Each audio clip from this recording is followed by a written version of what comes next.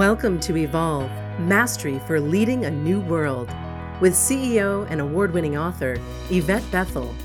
This podcast is dedicated to supporting leaders with a variety of solutions to build trust, inspire authentic change, and improve morale within your organization. Learn how to grow your people, build your culture, and transform your results. Welcome to Evolve, Mastery for Leading a New World. I'm Yvette Bethel, your host, and today's episode is entitled Positive Psychology at Work. In modern workplaces where engagement levels are low, it can be almost too easy to slip into a state of frustration. With constant and growing work demands, increasingly low tolerance for mistakes, downsized teams, and diverse personalities, some workplaces can be quite difficult to navigate. Over time, persons working within organizations with these types of characteristics begin to feel hopeless.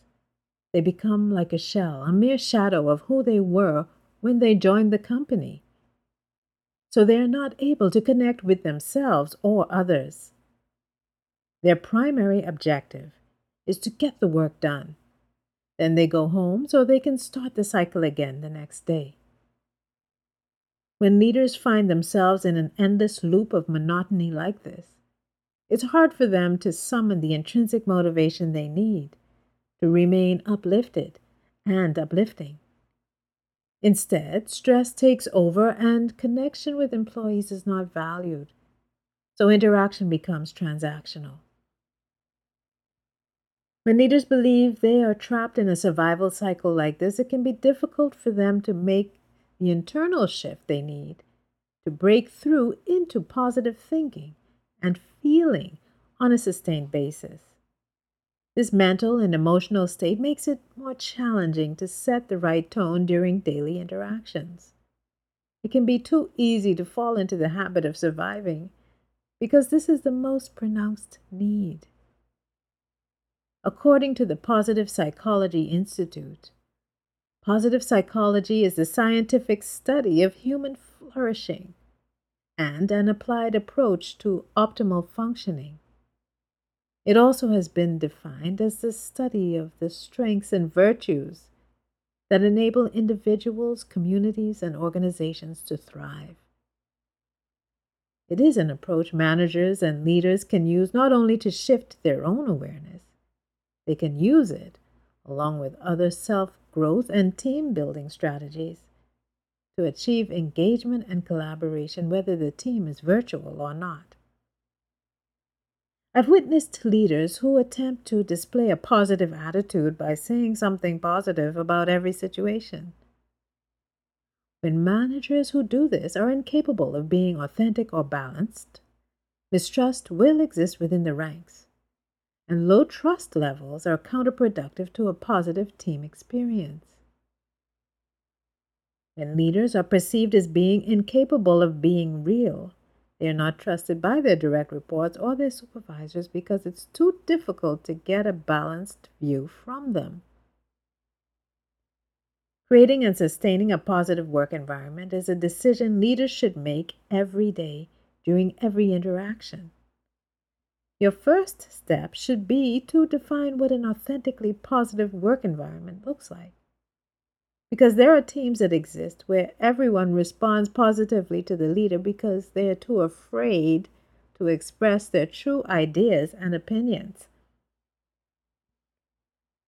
Higher performing, positive work environments are ones where team members are free to be themselves, and they're naturally inclined to be honest, respectful, and supportive of each other. It is not one where there's latent conflict lurking beneath the surface of a happy face. Here are 5 tips leaders can use to maintain a positive orientation within every interaction and to inspire others to do the same. Firstly, take the time to recognize members of your team for their achievements regularly. If you recognize your coworkers too often, you will lose the value in the exercise. And if you don't do it often enough, Your direct reports may think you do not value them. In some organizations, the only reason executives visit departments is to express displeasure or to terminate employees. Organizations like this can seek to recognize positive stories using storytelling as a positive reinforcement tool. The second tip is when leaders are straight shooters. Some persons on the team will find this refreshing and welcome it. Others can be devastated by it because they're highly sensitive.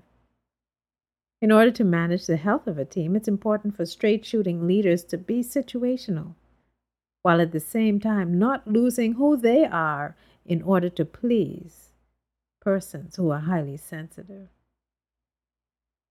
Number 3, when designing a positive work environment, it's important for leaders to accept their unique mix of personal strengths and weaknesses and focus on their strengths.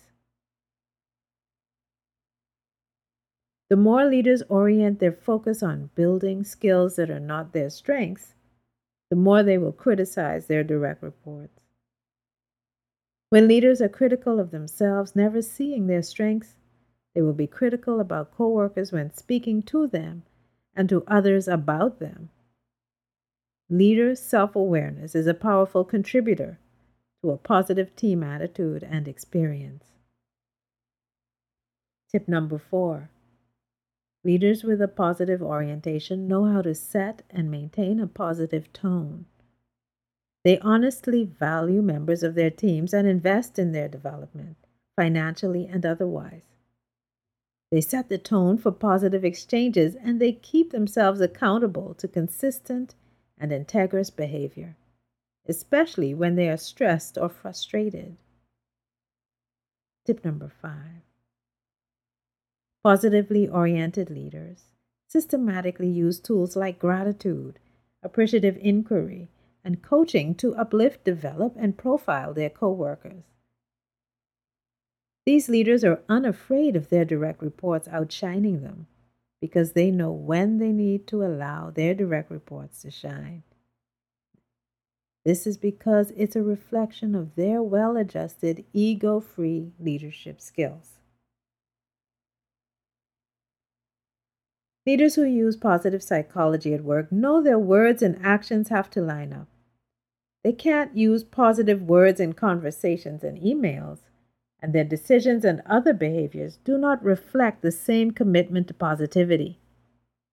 They are not only self-aware, they are self-regulated, taking ownership for their own morale and setting the stage for high team morale.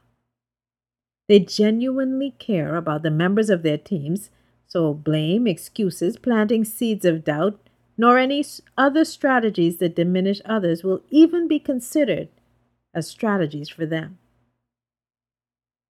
If you're not naturally inclined toward being positive at work, it's a journey.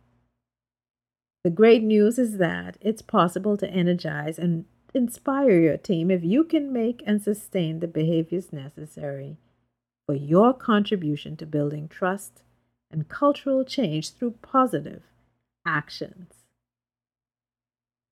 Thank you for joining me at Evolve Mastery for Leading a New World.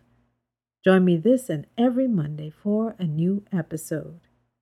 In the meantime, remember to be positive and to show your coworkers you care through authentic connection and helping them to grow. Thanks for listening to Evolve Mastery for Leading a New World.